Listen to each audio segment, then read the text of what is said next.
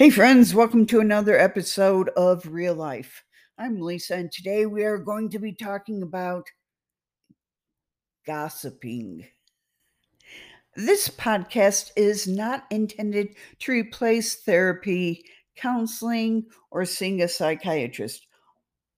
All information is researched, and opinions and tips are my own. I am a mental health inpatient registered nurse and professional content developer. So let's get into this. Why do people gossip? Well, gossip differs from the human tendency to talk about other people in that gossip focuses on negative information.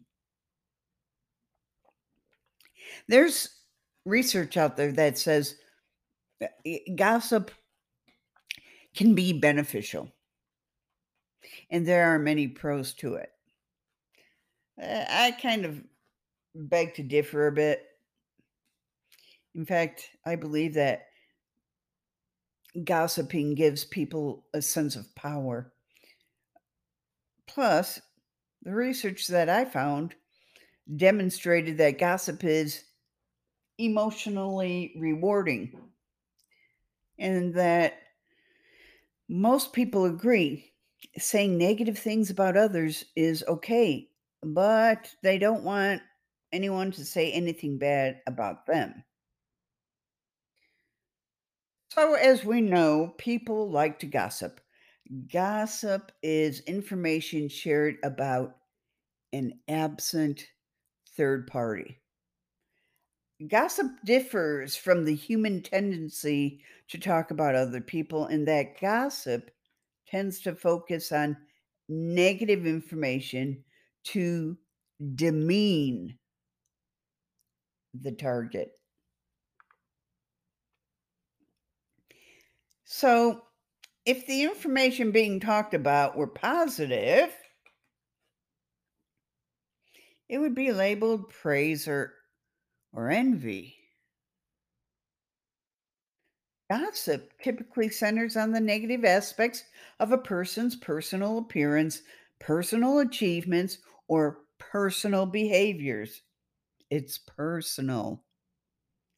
A less benign form of gossip is when people discuss information about celebrities or other people highlighted in tabloids or social media. Let's focus now on motivations for gossiping. Some people gossip to seek revenge. People who don't like a person will typically seek out other people who share a mutual dislike for the same person. Subsequent conversations center on negative evaluations of that person. The dislike for the target of the gossip is validated and justifies hurtful behavior. But most people gossip because gossiping is enjoyable for the sense of power it gives them. Talking about other people gives an individual what I would call a sense of relief because they're not experiencing the same calamities. People also like to gossip because it gives them a sense that they possess secret information about another person, which gives them a sense of power. People want to be seen as being in the know when it comes to the latest gossip about others. If knowledge is power, gossip is turbocharged power. In order to display their power and reinforce their egos, people must share the information with other people. Gossiping comes naturally and most of the time occurs almost unconsciously to break up the monotony of routine activities or simply to spice up conversations. Social media. Social media is an ideal platform for gossip. Comments are posted anonymously about an individual. Gossip on social media tends to be more harmful because the negative information has a wide audience and remains visible for a long time. Can there be effects of gossip on the brain? Peng et al. 2015 examined brain imaging of men and women as they listened to positive and negative gossip about themselves and celebrities. People who heard either positive or negative gossip about themselves showed more activity in the prefrontal cortex of their brains, which helps people navigate complex social behaviors. This reaction also occurred when the participants heard negative gossip in general. The research demonstrates that people want to fit in socially, and they also want others to see them in a positive light. Again, Peng, Peng, Peng et al., 2015, also found that the caudate nucleus, the reward center in the brain, activated in response to negative gossip about celebrities, which demonstrates how salacious celebrity scandals pique people's interest. Predictably, the study showed that people felt happier when they heard positive gossip about themselves and felt more agitated when they heard negative gossip about themselves. Gossiping is rewarded. So people will continue to gossip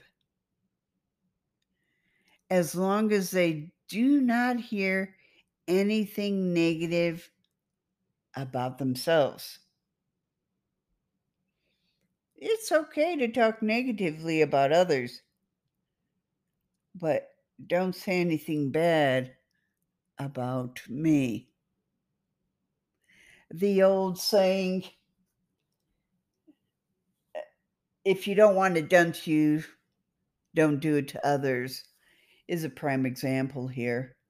Unfortunately, we as humans have an issue with that. But another thing I wanted to add, gossiping also says something about the relationships people have with each other because in order to gossip, you need to feel close to people. There's an intimacy to sharing experiences and feeling like you're on the same page about others. Um, I've read research that has found that gossip can eliminate loneliness, while other studies have found it can create bonding and closeness and also serve as a form of entertainment. Now, that is really interesting. Also, gossip can promote cooperation by spreading important information. So when people say your reputation precedes you, it's because they have heard gossip about that person, which can be extremely useful. That said, disseminating or not correcting gossip you know to be untrue doesn't have any pro social benefit. There was some research I also read when there was a study and subjects heard about another person's antisocial behavior or an injustice, their heart rates actually increased. And when they were able to actively gossip about the person or the situation, on the other hand, it soothed them and brought their heart rates down. So, can it be the art of gossiping can actually help calm the body? Huh. Well, gossiping, can it be good? Can it be bad? All I can say is keep on talking. And when your conversation turns to gossip, as it inevitably will, remember that maybe some good can come of it